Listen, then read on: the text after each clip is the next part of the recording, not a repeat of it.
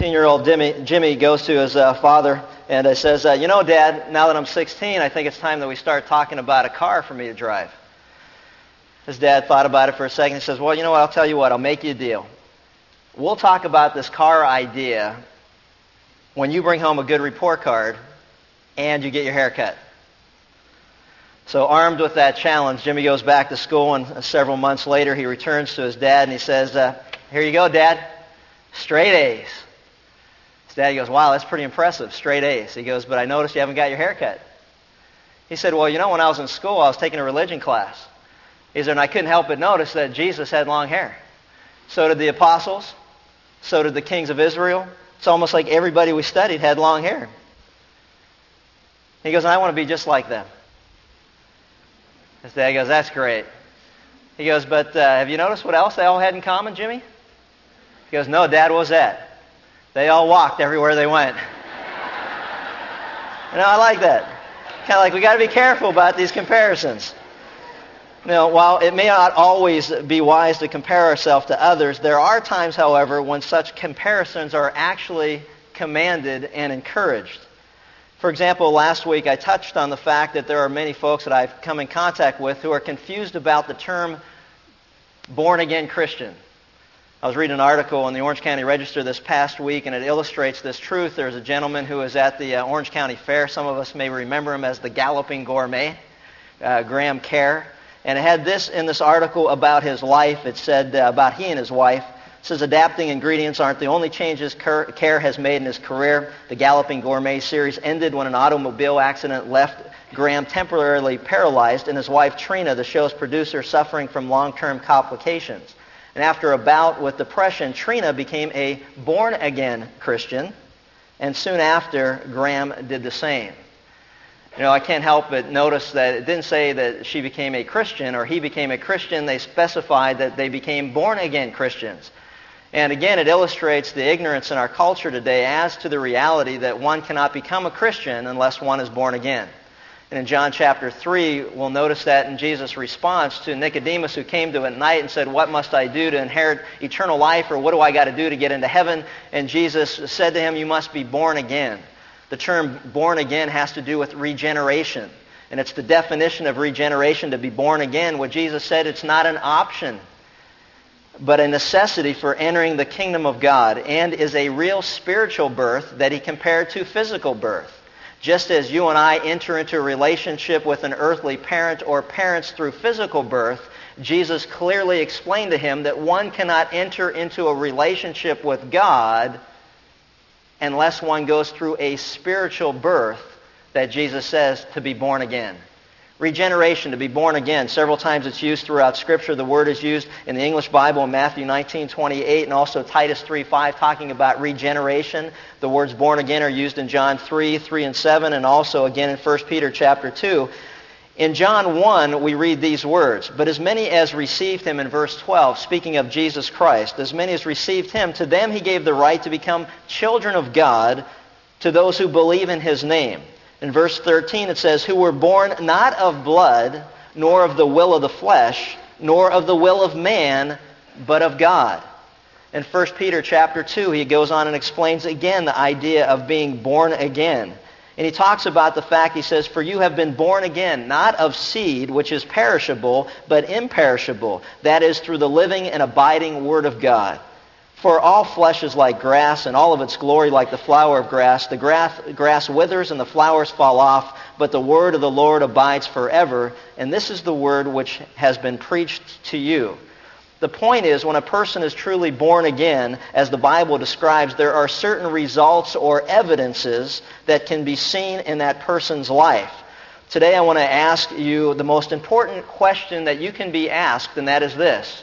Are you, specifically personal, are you born again? Since entrance into heaven demands a yes answer to this question, the next question would be this one. If you say yes, what evidence is there in your life that what you're saying is accurate? Think how important this question is. If Jesus said, you cannot and I cannot enter into the kingdom of God unless we are born again from God above, a spiritual birth that takes place, that enters into a relationship with God to where we're called children of God to those who believe in His Son, Jesus Christ. If the Bible says that we cannot enter into heaven unless we're born again, this has got to be the most important question that any individual person can ask of themselves. And that is this: am I born again? If entrance to heaven demands it, then I want to know the answer. And what evidence is there in my life that would indicate that what I hope to be true of myself is actually correct? I want us to compare ourselves to a man who the Bible clearly identifies as a man who is truly born again. His name is Saul, from the city of Tarsus. We began to look at his life the last time we were together, but the Bible is very clear that Saul of Tarsus is a man who was born again of God. He confidently would go on to say this, that absent from his body one day, he'd be present with the Lord. He had no doubt about his relationship to God. Because he said the day that he died, he said, I've got all confidence in the Word based on the Word of God, that when I'm absent from this body, I'll be present with the Lord. In fact, he told the church at Philippi, the Philippians, he said this, I'm torn. There's part of me that, wants to stay here for your sake. But the other part of me says, I can't wait to get to heaven because I know when I die, that's where I'm going. He was a man the Bible describes as being truly born again. And there's evidence that takes place in a person's life who has come to a relationship with the risen Savior, Jesus Christ. And we need to identify those characteristics, those features in our life, so we can then look at them objectively. The Bible says, to examine yourself, to make sure that what you believe about yourself is what God says to be true. So if you've got your Bibles with you, turn to Acts chapter 9. We're going to look at this account in its entirety. And we're going to take a look at some characteristics or features of a life that is truly a life that is born again. In Acts chapter 9, we'll begin with verse 1, and we read these words. It says, Now Saul, still breathing threats and murder against the disciples of the Lord, went to the high priest and asked for letters from him to the synagogues at Damascus, so that if he found any belonging to the way, both men and women, he might bring them bound to Jerusalem. And it came about that as he journeyed, he was approaching Damascus, and suddenly a light from heaven flashed around him. And he fell to the ground and heard a voice saying to him, Saul, Saul, why are you persecuting me? And he said to him, Who art thou, Lord? And he said, I am Jesus, whom you are persecuting. But rise and enter the city, and it shall be told you what you must do. And the men who traveled with him stood speechless, hearing the voice, but seeing no one. And Saul got up from the ground, and though his eyes were open, he could see nothing. And leading him by the hand, they brought him into Damascus. He was there 3 days without sight, and neither ate nor drank. Now there was a certain disciple at Damascus named Ananias, and the Lord said to him in a vision, Ananias. And he said, Behold, here I am, Lord. And the Lord said to him, Arise and go to the street called Straight, and inquire at the house of Judas for a man from Tarsus named Saul, for behold, he is praying. And he has seen in a vision a man named Ananias come in and lay his hands on him, so that he might regain his sight. But Ananias answered and said, Lord, I have heard from many about this man, how much harm he did to your saints at Jerusalem. And here he has authority from the chief priests to bind all who call upon your name. But the Lord said to him, Go, for he is a chosen instrument of mine, to bear my name before the Gentiles and kings and the sons of Israel. For I will show him how much he must suffer for my name's sake. And Ananias departed and entered the house, and after laying his hands on him, said, Brother Saul, the Lord Jesus, who appeared to you on the road by which you were coming, has sent me so that you may regain your sight and be filled with the Holy Spirit. And immediately there fell from his eyes something like scales, and he regained his sight, and he arose and was baptized. And he took food, and he was strengthened. Now for several days he was with the disciples who were at Damascus, and immediately he began to proclaim Jesus in the synagogue, saying, He is the Son of God. And all those hearing him continued to be amazed, and were saying, Is this not he who in Jerusalem destroyed those who called on this name, and who had come here for the purpose of bringing them bound before the chief priests? But Saul kept increasing in strength and confounding the Jews who lived at Damascus by proving that this Jesus is the Christ. It says, And when many days had elapsed, the Jews plotted together to do away with him. But their plot became known to Saul, and they were also watching the gates day and night so they might put him to death. But his disciples took him by night and let him down through an opening in the wall, lowering him in a large basket. And when he had come to Jerusalem, he was trying to associate with the disciples, and they were all afraid of him, not believing that he was a disciple. But Barnabas took hold of him and brought him to the apostles, and described to them how he had seen the Lord on the road, and that he had talked to him, and how at Damascus he had spoken out boldly in the name of Jesus. And he was with them, moving about freely in Jerusalem, speaking out boldly in the name of the Lord. And he was talking and arguing with the Hellenistic Jews, but they were attempting to put him to death.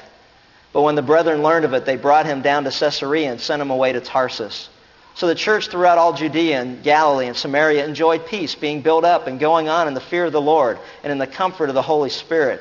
It continued to increase. You know, if you'll recall from our last time together, one of the first evidences or features of a life of one who is transformed, one who is born again, the Bible says if anyone's in Christ, he's a new creature. Old things pass away, all things become new. That there is an evidence or evidences that we will look at of one who has truly entered into a relationship with God. And the Bible says to enter into that relationship, we first have to come to faith in the Savior, in Jesus Christ.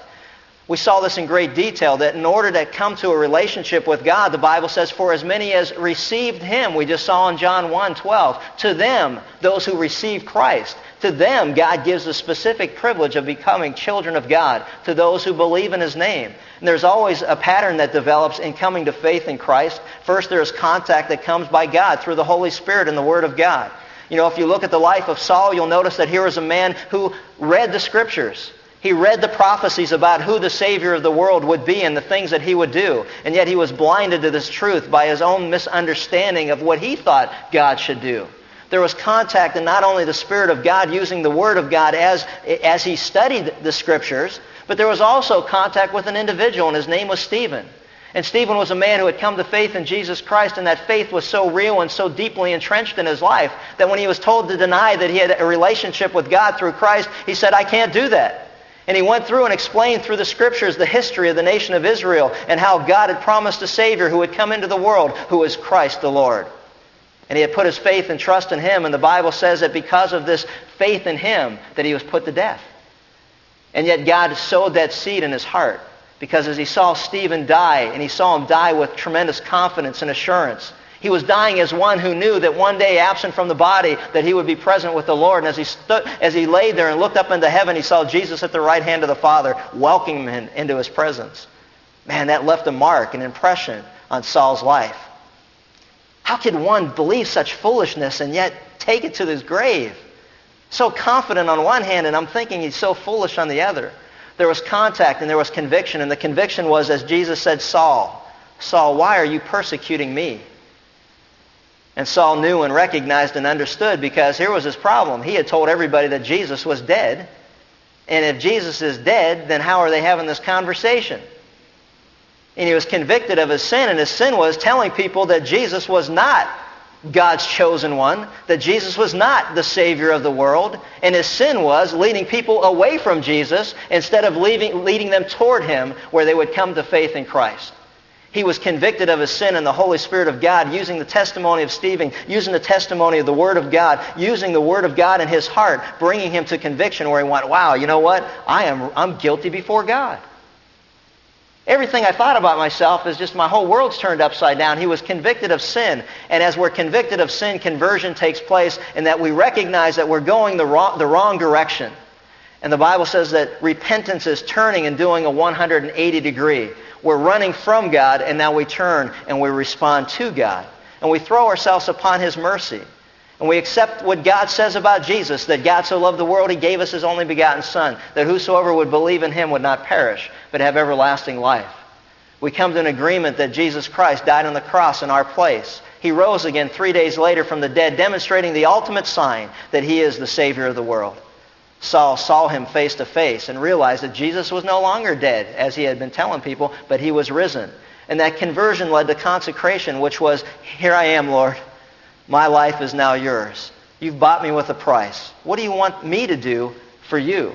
And we'll talk more about that. The communion that he had was just that quiet time alone with God. A second thing that we're going to look at, or an evidence, not only does one first have to come to a point in our life where we've come to recognize the truth of the claims of Christ, the gospel of Jesus Christ, historically you've got to ask yourself the question, when did I come to the point where I believed that I was a sinner as God said I am? All have sinned and fall short of the glory of God, and none are righteous, no, not one. I've offended a holy and righteous God, therefore I need to ask His forgiveness. When did I come to the point where I've recognized that that was true in my life? I repented of sin or turned from sin and turned to God and threw myself upon His mercy, believing that Jesus died for me and rose again from the dead 3 days later. When did I do that? Because that's genuine faith in Jesus Christ. It concerns me when I speak to people and it's so nebulous in our lives. Well, I was a kid, or I went to a camp, or I did this, or whatever it was, or, I think it was then. It's like, I want to just challenge you to consider what the Bible has to say very carefully, because there's no more important question for each of us to ask of ourselves than this one, and that is, am I born again? Because entrance to the kingdom of God demands a yes. When did you come to faith in Jesus Christ for the forgiveness of your sin? When did you believe He died for you? When did you believe that He rose from the dead for you? As we will see, the evidence is overwhelming of the sinner who turns to faith in Christ. The evidence becomes overwhelming. The second thing that we see, not only did he come to faith in Christ, but there was a fervency in prayer.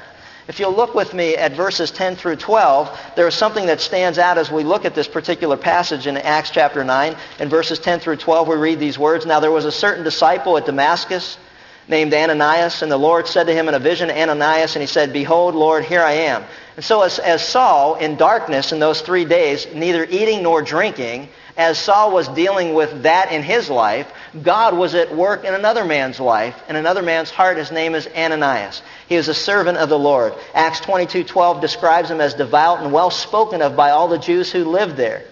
He was likely one of the spiritual leaders in Damascus, which ironically would make him a target of Saul, who was coming to drag those who had come to faith in Christ back to Jerusalem to try them on grounds of blasphemy. Think about it. So this guy is a target of Saul. God comes to Ananias and says to him, Arise and go to the street called Straight and inquire at the house of Judas for a man from Tarsus named Saul. For behold, he is praying. That footnote, behold, he is praying, tells us everything that we need to know about what Saul was doing during those 3 days. 3 days he can't see. 3 days he won't eat. 3 days he has nothing to drink. 3 days, man, the Bible says that he is praying. It tells us what we need to know about what he was going through in his life. But it also helps me to understand something about one who has truly been born again, and that is this. From a subjective standpoint, I'll share with you, before I came to faith in Christ, my prayer life basically was a wish list, my demands, or my negotiations with God. God, if you do this for me, I'll do this for you. And if you don't want to do that, then how about this second plan? I'll do this, you do that. Kind of negotiating. A wish list, demand list. As if somehow or another, God existed for my service. The one who truly comes to faith in Jesus Christ and is born again realizes that God doesn't exist to serve us, but we exist to serve Him. Our prayer life becomes one of, God, what is it that you want to do through my life? What is it that you want to reveal through my circumstances? What is your plan, and where are we going from here? I will guarantee you that Saul of Tarsus was not in his blindness and in his days of fasting telling God what he would be doing in his life. After seeing the glory of Jesus Christ and the resurrected Savior, there is no way that he's not humbled to the point of saying, what is it, Lord, that you want to do through me? I'm here to serve you. You're God, I'm not.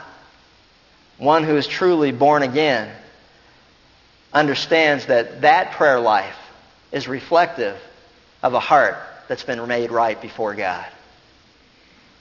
For those born again, prayer is seeking God's will and His plan and how we can serve Him. See, Saul was no longer preying, P-R-E-Y-I-N-G, upon Christians, but he was praying to the Father for God to reveal his will to him. See, prayer is as natural for a Christian as breathing. While Saul was selfish, Paul sought God's will and became a man of unceasing, fervent prayer. James tells us the effective, fervent prayer of a righteous man accomplishes much, and the reason for it's very simple, because the righteous man is seeking God's will in his life. God, what is it that you'll have me do? That's why much can be accomplished. It's not, God, what are you going to do for me? Or this is what I want you to do for me. Hey, what is it that I am here to do for you? 1 Corinthians 6 says that we've been bought with the very precious blood of Christ. Therefore, we're saved from sin in order to serve the Savior. We owe him our life. We owe him our eternity for those who have come to faith in Jesus Christ and truly been born again. There isn't a day that doesn't go by that I haven't spent the majority of the day talking to and listening to God. And I'm not talking about assuming the prayer position, because in my days of negotiation there was a ritual involved. It was like you had to get down in a certain position and then you can tell God anything you want him to do for you. But now it's like talk to him all the time, not verbally, audibly. But Lord, as I'm driving to a customer's office, may I gain favor in your sight. May this man's heart, this woman's heart be open to our conversation. What is it that you'll have us do? Should we do this work? Shouldn't we do this work? Should we do this project? Shouldn't we do it? Do we have the manpower to do it? Can we keep our commitments that we make? Will we maintain our integrity through the process? Lord, we don't want to do anything that would jeopardize our testimony to the world. That's a continual conversation, ongoing. And you know it and I know it in our relationships in our families, with our spouses, with our children, with our friends, with our family, with our co-workers. We're always talking to God, those who are truly born again. There's a fervency in prayer. That's why the Apostle Paul said that we are to pray without ceasing. The one who's not born again thinks, okay, God, I gave you my 5 minutes of prayer time. Now what are you going to do for me? I gave you my 1 hour of church time. Now what are you going to do for me? I gave you my offering in the basket, or I did my good deed for the week. What are you going to do for me now? That's not one born again. See, he was fervent in prayer. He was seeking the will of God. God, what is it that you want me to do? I've been so wrong in my life. What do I know about anything? Teach me, show me, instruct me. Open and teachable. One who is truly born again is fervent in prayer. But I want to tell you something about Ananias. Ananias is a little concerned about this vision that he had from God to go see Saul. Because if you'll notice what he says, it's like, hey, Lord, I don't know if you notice this or not, but that guy's bad news. He's come to kill us. Are you sure that you know what you're doing? Which leads us to a third feature or evidence of one who is born again. And that is faithfulness in service to God. Faithfulness in service to him. Notice in verses 13 through 17. It says, but Ananias answered. He says, Lord, I have heard from many about this man, how much harm he did to your saints at Jerusalem, and here he has authority from the chief priest to bind all who call upon his name. Notice what he says, but God, are you really sure that this is, it's kind of like, am I reading you right? Am I hearing this right? Are you really sure that you know what you're doing? Who hasn't been there in our times of talking with God? Are you sure you want me to do that? Are you sure you want me to go there? Are you sure you want me to say that? That's what we're talking about in being open and available to the Lord's leading in our life. It's like, Lord, man, this person's going to think I'm nuts. Are you sure? Are you sure? We've all been there. God, are you sure? But you'll notice something about God. He's always sure. He is. It's never like, oh, I hadn't thought about that. Can you imagine how scary that would be? Holy cow, are you sure that this rotation of the planets in the orbit in the solar system, is everything okay today? Are you sure that this is all working out right? Oh man, good thing you pointed out that star in that galaxy, because I missed that one. Ooh, that could have been a mess. Praise God, he doesn't need our help. You know what I mean? He's sure about everything. Notice what he says. But, and that's a strong contrast to what Ananias was saying. He said, but. It says, the Lord said to him, go, for he is what? He's a chosen instrument of mine. I have chosen him to bear my name before the Gentiles and kings and the sons of Israel. And I will show him how much he must suffer for my name's sake. And Ananias departed and entered the house, and after laying his hands on him said, Brother Saul, the Lord Jesus who appeared to you on the road by which you are coming has sent me so that you may regain your sight. Isn't it great? Saying as always, God knows what he's doing. He had a purpose, he had a plan, and his plan was that Saul would become a faithful servant of his. Do you realize that God, who chooses us to enter into a relationship with him through faith in Jesus Christ, wants to use us as instruments of service to him? By grace we've been saved through faith and not of ourselves. It's a gift from God so that none of us can boast. He says that we have been chosen as his instruments to do the good work that he has already prepared to do through us before the very foundation of the world. An evidence of one who is truly born again is a person who is committed to serving Jesus Christ. Saul will be a faithful servant. As we will see throughout our study in the book of Acts, the Apostle Paul will become one of the greatest servants of God. But the question that we have to ask ourselves is this: how are we serving God in our life, those who claim to be born again? Before I came to faith in Christ, my life consisted of serving myself. Maybe serving my wife, my children, those immediately around me. But I certainly wasn't sensitive to serving God. He was there to serve me. That was why he existed. And now, through faith in Jesus Christ, being truly born again from God, he says, Chuck, you are my servant. And you'll notice that as we read through Scripture, every person that's come to a genuine understanding of Christ and through faith in him has the same attitude. And it's always, here I am, Lord. Send me. Use me. Do whatever you want through me, because I recognize who you are. You're God. I'm not. I'm here to serve you.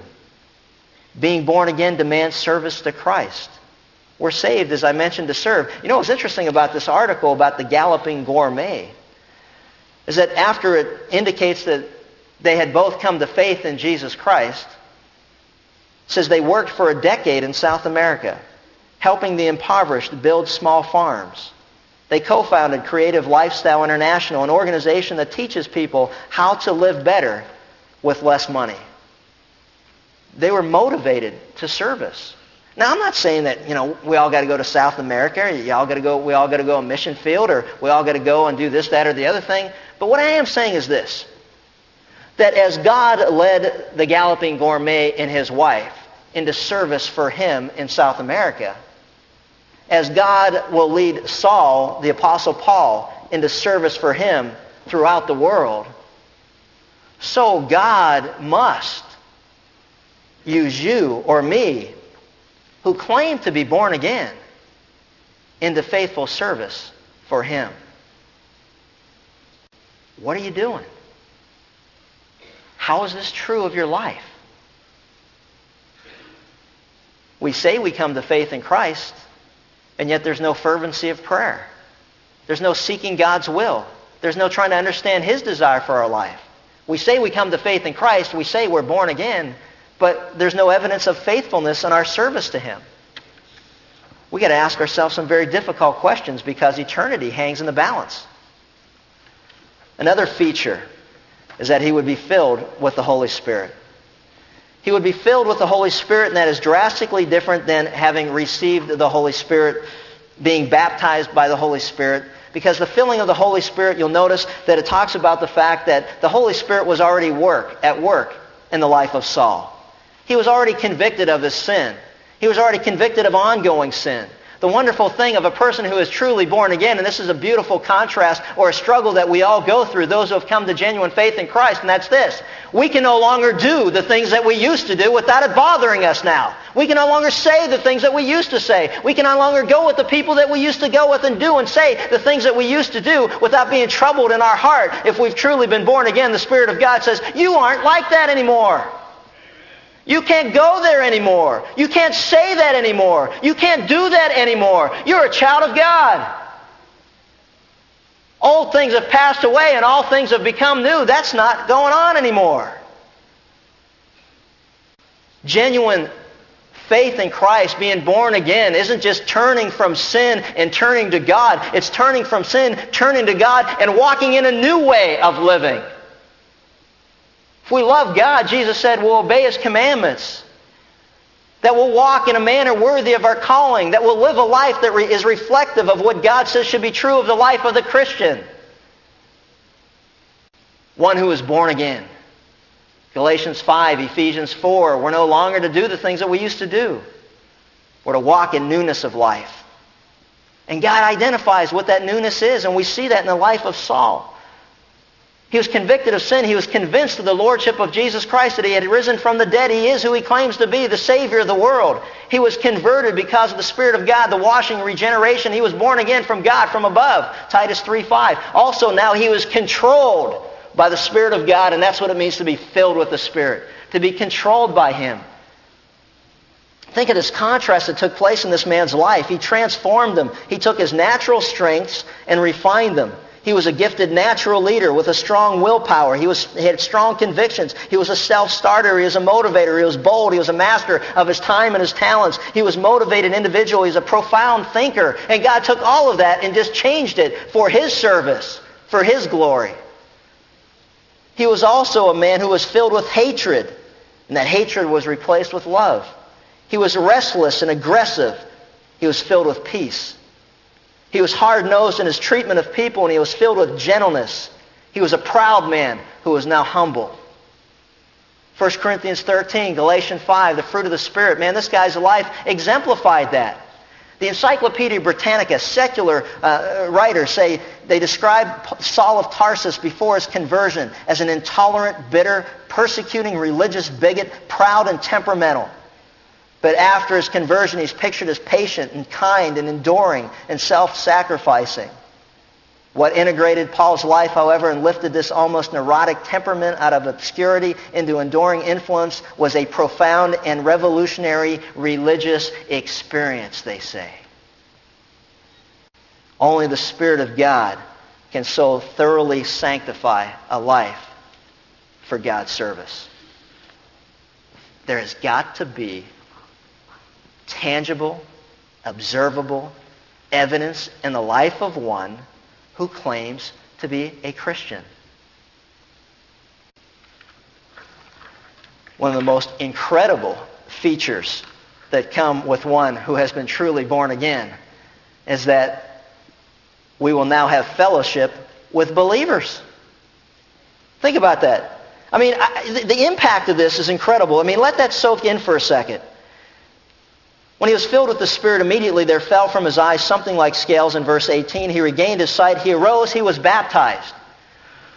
This man publicly identified himself with the people that he sought out to kill.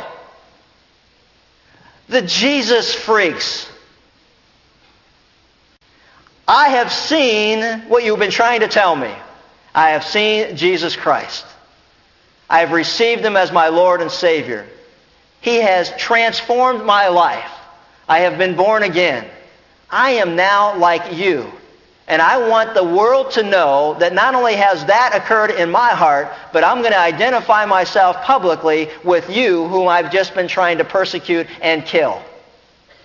If that is not a huge public statement as to what has happened in this man's heart, nothing is. I don't know about you, but I can make the same claim. The last people in the world that I ever thought I'd hang around were Jesus freaks. You know, can't you be a Christian like this kind of Christian? I was this kind of Christian. I believed in God, went to church every now and then, negotiated my deals with God. I was that kind of Christian, wasn't threatening to anybody. It was just the kind of thing between me and God, and, you know, it worked out really good that way. But now you got these people who are like their life is changed, and they're running around telling everybody about it, and now I'm one of them. What in the world happened to me? To have fellowship with believers. I mean, just a statement. He hung out with the... He wanted to kill him. Now they're best friends. Now who can do that? Only God. Only God can do that. Look around at the people that some of us are hanging around with now. Who would have ever thought? Can you imagine? Fellowship with believers. That is the most incredible thing. A 180-degree turn. I hate you, I want to kill you, to hey, let's have dinner together. What in the world? I want to pray for you. How can I help you? What? Oh, that's some life change there. I mean, that's incredible. Wow. Show me your friends, and that will tell me a lot about you.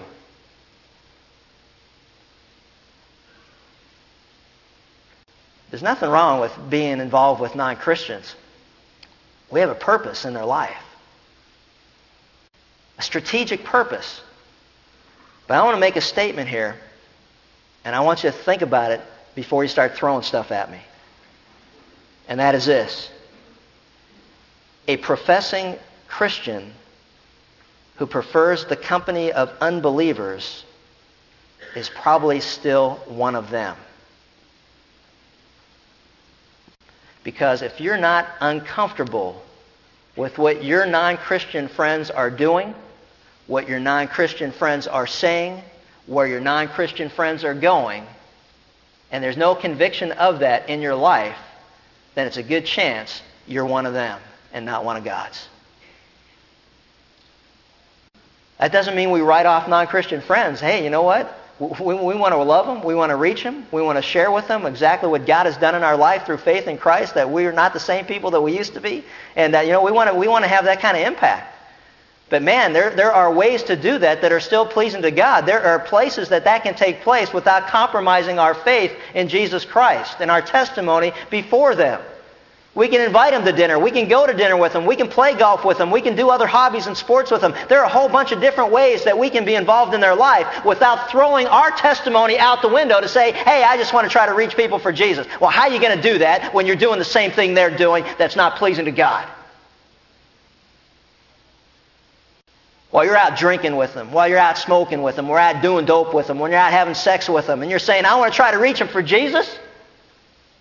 By compromising everything you know to be right, what do you think that they're thinking? Oh, you must not be one of them born-again Christians because what you believe doesn't affect your life.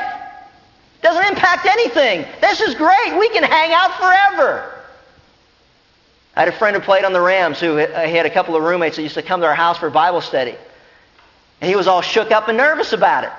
He's like, oh man, these guys are going to Bible study. They're going to be coming home, start preaching at me, telling me about Jesus, start opening their Bibles. They're going to start, getting on me about the things that we're doing. He said, man, I was so glad. They'd come home from Bible study. They'd stop, pick up a case of beer. We'd call the women over and we'd have a great time. It was great. It didn't bother me at all. So I said, hey, I don't care if you go to Bible study. Doesn't affect our relationship. Until a friend who was living a Christ-like life, who was truly born again, when that man was struggling in his life and he went to him and shared the claims of Christ with him and he saw the difference between a man who genuinely knew Christ and one who claimed to, he gave his heart to Jesus Christ. And he went to his roommates and said, you guys hindered me in coming to faith in Christ because there was no life change. There was nothing evident in your heart. And so why would I be attracted to what you were doing? Because we were all doing the same thing together. We cannot win people for Jesus by living like the people in the world. We're to take a stand. We're not to compromise. We're to be transformed by the renewing of our minds so that we'll know what the will of God is. And all we got to do is be obedient to God's leading in our life. We don't have to go out of our way to try to be weird people. Telling the truth instead of lying when you're in a jam. Working hard instead of stealing from your company or your boss or your whatever. Not telling dirty jokes and not using filthy language. In the construction industry, I can have a conversation with people without dropping 15 F-bombs on them and they just kind of go, how do you do that? That's incredible. We've never heard you swear. Well, good thing they can't hear me think. But you got to take every thought captive to the obedience of Christ. But the reality of it is wow, you know what? There's something different about you. You have peace. There's something different about you. Is there something different about you? Because I guarantee you, there's something different about Saul of Tarsus after he was born again. Another feature is fluency in speaking. And the fluency in speaking is found in verses 20 through 21. And what this means very simply is this: those transformed, born again by the saving grace of God. Notice this. And immediately in verse 20, he began to proclaim Jesus in the synagogues, saying that he is the Son of God. Proclaiming to others that Jesus Christ is the only way to heaven. Proclaiming to others that Jesus Christ is God's way, His only way. Not all roads lead to heaven. Not all belief systems are going to get you. There's only one way. You must be born again. You must believe in Jesus Christ for the forgiveness of your sin, His death and His resurrection on your behalf. There is no other way. Enter by the narrow gate, for the road to destruction is broad. There's only one way to get to heaven, and that's through Jesus Christ our Lord, through faith in Him and in Him alone. And Paul began to proclaim that everywhere that he went. He was going into the synagogues, grabbing these people out and arresting them for telling people that Jesus is the Savior of the world. When he was born again, he went into the synagogues and stood beside the people he went to arrest and said, hey, what they've been telling you is right. Jesus is the Savior of the world. And these people were perplexed. They were a little bit confused by what was going on. Everybody was confused. Believers were confused that the guy who came to kill him was now standing next to him proclaiming Jesus. The Jews were confused because the guy who went to kill Christians was now one of them instead of what he came to do. Everybody was confused. The world was turned upside down. And so was Saul's thinking. Because what he had thought was, there's no way that a man could be crucified, because to them hanging on a tree was a curse of God, that he got what he deserved by God. How can anyone who died on a cross be the Savior of the world? And he was going around telling people that because Jesus died on the cross, he couldn't be the Savior. And yet, as he began to read through the Scripture, he began to prove through the very words of God that that was exactly God's plan. Psalm 22, that he would hang from a cross even before anybody understood what crucifixion was, that he would be pierced for our iniquities, that he would be scourged or whipped for our sins and our transgressions. He began to understand the words of God because the Spirit of God now lived within him, could explain to him the mind of God. He understood God's plan. Before that, he said, man, you know what? Nobody had hung on a tree that got crucified. He was a murderer. I mean, he was hung with murderers and thieves. And this guy was guilty. It would be like someone telling you today that, hey, the guy they just put in the gas chamber, the guy they just put in an electric chair, he's God's Savior of the world. It's like, no, he can't be. He's guilty. But the Word of God says it's exactly God's plan. That he took upon the sins of the world as he died upon the cross. And that was God's plan. For he became sin for us. That was his plan. He was made sin on our behalf. And instead of defeat, the death of Christ was the greatest victory for all of humanity, capped by the resurrection itself. It was wonderful. The Bible says that Jesus endured the pain, the cross, despised the shame. Why? For the joy that was set before him, that it accomplished the purposes of God. That through his death and resurrection, that all who put their faith and trust in him will become children of God to those who believe in his name. He began to proclaim that. A sign of one who is genuinely born again is a person who will tell others what has happened in their life. I don't understand the deep theological impacts of many of these things. But all I know is this: when I put my faith and trust in Jesus Christ, my life was never the same. And I told people what I knew at that point, and that was just that, hey, I don't understand what's going on in my life, but man, everything's different now. I never read the Bible. Never spent any time in it. I didn't understand this. I don't know these verses, didn't know these passages. All I know is this: when I gave my life to Christ, that my life was transformed. I was different. Today I know more about what God did, only because I've spent time reading his Word. But at that point, I didn't know anything. It's like the guy I told you about, man, his life was transformed. He was so excited, and all he could say was, I'm happier in hell to be with you people. I think that's beautiful. I mean, that's just a sign of a transformed heart. It's like, man, I couldn't stand being with Christians, and now, man, I'm just happy to be with you. Now God is at work in his heart. He who began a good work in him will continue to perfect it till the day of Christ. But man, you know what? There's progress being made. Saved in a moment of time, conformed into the image of Christ over a lifetime. And the last thing is this, and we'll close with this. There is also fearlessness in suffering. Fearlessness in suffering. He said that he would be a chosen instrument, and he would show him how much he must suffer for my name's sake. In verses 23 through 31, give us a great account. The Bible says that the Jews wanted to do away with him. We're told that in verse 29, the Hellenistic Jews were trying to put him to death, that he was lowered over the wall in a basket to escape those who were trying to kill him. All along the way, he suffered for the name of Jesus Christ. In fact, history tells us that he went to his death proclaiming Jesus Christ as God's Savior of the world, that he might know Christ and the power of his resurrection. A man who denied that Jesus was Christ and a man who denied that he rose from the dead when he was truly born again spent the rest of his life telling anybody that would listen, and many people who wouldn't, that Jesus Christ is God's plan for mankind. Between verses 22 and 23, it says, and when many days have elapsed, we know in the book of Galatians what had happened in those many days. Those many days were 3 years. And for 3 years, Saul spent time alone with Jesus Christ in the Arabian wilderness, which is amazing when you consider that was in the same area of Sinai that Moses was given the law. Effective service for Jesus Christ always starts with spending time alone with God. Spending time alone with God. For 3 years, man, God took him and taught him and showed him the truth of who he was and who he is. He wasn't cast out immediately as a celebrity who had been born again.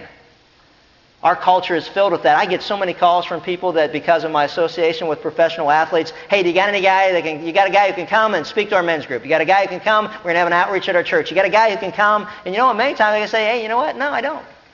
There isn't one person that I'm working with at this point that I would say go and share what Christ has done in your life. Because they're just not ready. But we live in a culture of celebrity. All you got to do is pick up the newspaper and see what church has invited what celebrity to come and tell people about Jesus. Many times that's not even what's there at all. All it is this person who comes so that it can be interviewed and attract people to come and listen. But what is it that they have to offer? See, God's agenda is totally different. He says, you need to spend time alone with me. And as you get to know me, and you get to be humbled in my presence, and you get to be broken through the process. You know, many times God takes people out of the game and puts them on the bench so they can humble them and break them. Because I believe this sincerely. God can't use a man or woman greatly until he hurts them deeply. So that you're broken and I'm broken. So that it's no longer pride or me or look what I'm doing. But you know what? This is all about Jesus Christ. Many have found the radical transformation of this Pharisee of Pharisees the most convincing evidence of the truth and the power of Christianity, as well as the ultimate worth and the place of the person of Jesus Christ. In closing, two professors at Oxford, Gilbert West and Lord Lyttelton, were determined to destroy the basis of the Christian faith. West was going to demonstrate the fallacy of the resurrection, and Lyttelton was going to prove that Saul of Tarsus had never converted to Christianity. It says both men came to the opposite conclusion and became ardent followers of Jesus Christ. Lyttelton writes, the conversion and apostleship of St. Paul alone, duly considered, was of itself a demonstration sufficient to prove Christianity to be a divine revelation. He concludes that if Paul's 25 years of suffering for service was true, then his conversion was true, for everything he did began with that sudden change on that road to Damascus. And if his conversion was true, Jesus Christ rose from the dead, for everything Paul was and did he attributed to the sight of the risen Savior. One last question. Are you born again? Since it's mandatory in order to be forgiven by God and enter the kingdom of God, is there any more important question that you can ever ask yourself? Is there a time you came to faith in Jesus Christ? Not in religion, not in church rituals or any of those things, but came to recognize what God says is true, that you're a sinner that you've offended God and that you need to turn to Him for forgiveness and trusting that Jesus Christ died on the cross for you and rose again from the dead? Is there fervency in your prayer life? Continually seeking the will of God in your life, His will, His plan, His direction for you, submissive to His leading, not negotiating with Him to do what you want, but open to Him telling you what He wants of your life? Is there faithfulness in service? How are you demonstrating that? Are you controlled and filled with the Holy Spirit in the way you talk to people, in the way you treat people, in the things that you say during the course of a week and the things that you do? Are you walking in a manner worthy of your calling? Are old things really passed away and all things becoming new? Do you enjoy fellowship with other believers? Or do they make you feel uncomfortable? And your old friends, your current friends, make you feel at home? And you better examine your heart. Are you fluent in your speaking? Telling others what has happened in your heart as you've given your life to Jesus Christ and what He's doing? How can we be ashamed of Him? We brag about everything. We can't wait to tell people about, I know friends can't wait to tell me about a new golf course that they went to, or surfing that they're taking up, or some other hobby, or some other activity, or somebody else that they know, or a great deal at Nordstrom's, or whatever it is. And yet we don't tell anybody about Jesus, who saved us from hell and guarantees us heaven through the precious blood that He shed on the cross. That doesn't make much sense, does it? And are we fearless in our suffering, knowing that it's a privilege to suffer for His name's sake? That we would be considered worthy to be persecuted because of our faith in Jesus Christ? As the apostles who were beaten ran down the street praising God and excited for the fact that, hey, we got beat because we told people about Jesus. Isn't that great? In our culture, it's like, oh, my boss doesn't like me, or my coworkers don't invite me to parties, or I didn't get the promotion. Wah. Let them beat you. Then you can sue them. No, just kidding. See, Saul's religion, he was a religious man, but he was dead in his sins. But when he came into a relationship with God through faith in Jesus Christ and Him alone, he was born again. He was made alive to God and dead to sin. Are you truly born again? Father, there's no more important question for each of us to ask of ourselves. God, may the evidence be overwhelming that we've truly come to faith in Jesus Christ and in Him alone for the forgiveness of our sins. God, I just pray for those who are hearing these words who have gotten confused by religion.